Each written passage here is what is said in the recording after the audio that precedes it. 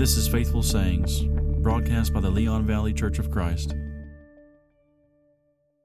Thanks for tuning in. We're back in Hebrews chapter 6. Hebrews 6, and I'm reading verses 11 and 12. The writer says, "We desire each one of you to show the same earnestness to have the full assurance of hope until the end, so that you may not be sluggish, but imitators of those who through faith and patience inherit the promises."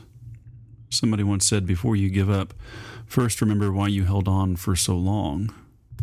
And in the same way, Christians, in reminding themselves of why they were hanging on, why they became a Christian to begin with, we will find renewal and motivation to continue to be Christians, to continue to fight the good fight. You know, we discussed last week how the Hebrews came into danger, how they were regressing in chapter 5, and all the statements and phrases that the writer used to describe their lack of maturity and how they were in need of milk and not solid food, and they were unfamiliar with the Word of God. And this had led to just a host of problems that he's rebuking them for and that he's warning them about the consequences of. And when we find ourselves in danger, when we find ourselves sluggish and failing to follow through diligently as they were, it's really it's certainly a reflection of our faith, but faith and hope are so closely connected that the writer mentions it here as well. It's a reflection. When we're sluggish and we're not zealously doing our best, it's a reflection of a lack of hope. It's a reflection of lack of faith, but it's also a reflection of lack of hope in Christ. Right? This is what God wants us to understand. In the midst of this admonition, the writer says in verse 9, just before the verses that we read, verse 9, he says, "We're convinced of better things concerning you and things that accompany salvation, though we are speaking this way." So the writer is expressing his confidence in these people. Paul will do the same thing to the church in Corinth, though he had some difficult things, hard things to say to them, and many in the form of a rebuke. He was also careful to express his love for them and to assure them that what he was saying, first of all, was inspired, but also for him personally was coming from a place of concern and love, and it was in their best interests. And he was confident also that they could follow through, that they had the capacity to do what he was telling them that they needed to do. So these saints and these Hebrews in this letter had become dull of hearing, as we talked about, undisciplined in the pursuit of their salvation. And so they're chastised for their lack of effort and their lack of growth and their maturity, but also the writer's saying, I essentially believe in you. I'm convinced that you can do better and that you know how to do better, and you're certainly capable. But the key here is that they and we are reminded that it's when we find ourselves in that state of weakness and undisciplined in our spiritual pursuits, we're reminded that it doesn't have to be that way. We're reminded that we can do better. Again, the Holy Spirit was convinced of better things concerning them, and I believe that's true of us as well. He reminds them, for example, of their previous service in verse 10. And he says this, "God is not so unjust so as to forget your work and the love which you have shown toward his name, and having ministered and in still ministering to the saints." So he's talking about their service. He's talking about how they served one another, how they loved one another, and that love, they demonstrated that love in action. And so he's urging them to show that earnestness that they had before. Show the same earnestness so that you can retain your hope. In verses 11 and 12 that we read at the beginning. This is what I desire. He says, you show the same earnestness that you had so that you can have that full assurance of hope. Retain your hope in the promises of God, because they're not going to apply to you if you don't batten down the hatches and be earnest. So there is a relationship between faith, hope, and obedience. Faith, hope, and obedience that I think much of the religious world overlooks or would just rather not talk about. But the Hebrew writer here he's saying you got to seize upon this. Hope is closely related to faith, It's distinct from it, I know, but hope, like faith, is instilled only in the believer through the Word of God and their obedience to that Word. There's a marriage between all of these things. Paul notes this in Romans 15. He says, whatever was written in earlier times, listen to this, was written for our instruction, so that through the perseverance and the encouragement of the Scriptures, we might have hope. Now, there's a whole lot bundled up in that, like what he could be alluding to. He could be talking about promises, of the Old Testament in the Word of God, character studies, God's seeing God's faithfulness and seeing God's power through the Word. All of that, he says, it's written for our instruction. It has a point, and it's to ultimately reassure us, give us hope, so that we will persevere. God's Word gives us hope. No matter how deep the pit, how big the giant, how dark the prison, or insurmountable the odds, you find story after story after story, and an account, I should say. They're not just stories, they're history. God repeatedly coming through and delivering His people who trusted in Him. And that should give us great encouragement. That's how the Scripture gives us hope. So it reveals who God is. It reveals how much He loves us, how close He is to us, that He sees us, and that He is true to His Word. And so when we see and we read what He accomplished by His power for His people, we can still hope, even when there seems to be no material grounds for doing so. Because there's going to be many, there have been many, there will be many dark and ugly times for God's people. But He always gives us reason to hope for the future. Proverbs 23:17-18 says this, let not your heart envy sinners, but continue in the fear of the Lord all the day. Surely there is a future, and your hope will not be cut off. God has offered all people a better future. How? By sending His Son. By sending His Son to teach us, to die for us, to forgive us of our sins, and be our King, so that our hope can be both sure and steadfast in Him. He was willing to pull out all the stops. He wouldn't even spare His only Son, but would use Him as a perfect sacrifice for our benefit. He's given us every reason to trust Him and to submit to Him.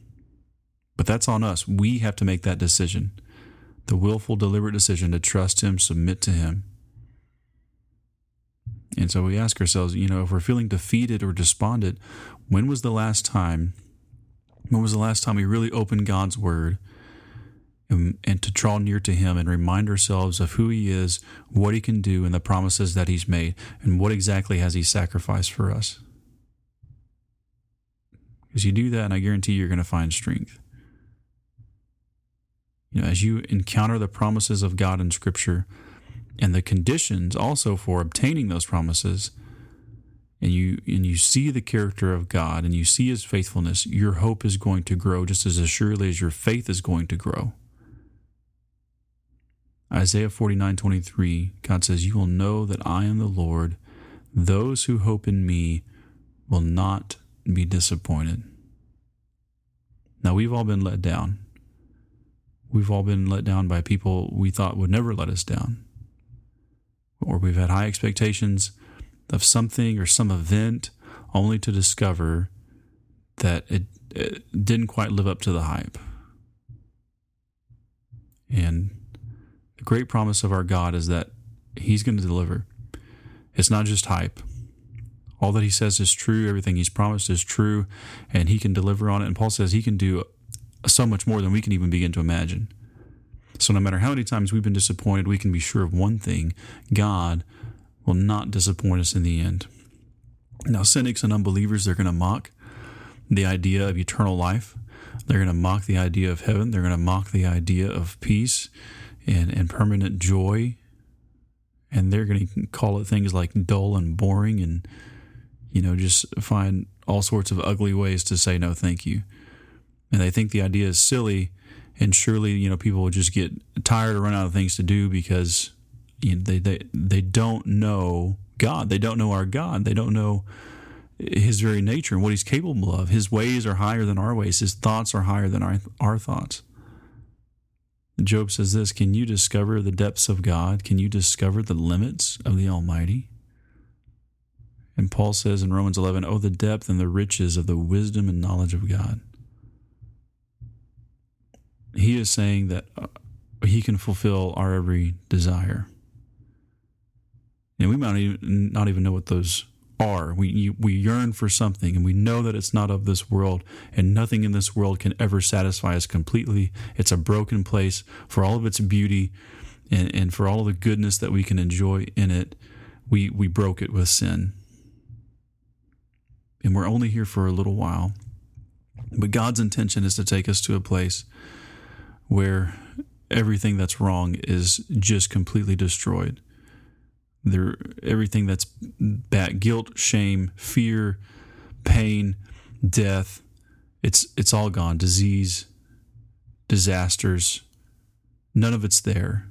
And that was his original intention for this world. But sin, the free will of man, we chose to abuse his gifts. And we still do. And everything good and pure and beautiful and true in this life is just a glimpse, just the smallest taste of what he has prepared. Our hope for that place will be fulfilled. It will be totally realized in ways that we can't even begin to imagine now. Just read 1 Corinthians 15. There's not going to be any shred of doubt that whatever we have suffered here in pursuit of him and in pursuit of his truth, it's going to be more than worth it. Romans 8. Paul says, I consider the sufferings of this present time are not worthy to be compared with the glory that is to be revealed to us. And so we need to put our trust in him. He's not going to disappoint us in this life or the next. And so understanding that is key then to our obedience. Let's talk about that last part of the equation. We talked about faith, we've talked about hope and the marriage of those things, but there has to be obedience too. And notice how the Hebrew writer is connecting these things. How our obedience is also key to retaining hope. Because the enemy's going to attack our minds. He's going to try to deceive us. He's going to try to lead us astray the same way that he deceived Eve. He wants us to doubt that God will be true to his word. He wants us to doubt God's promises.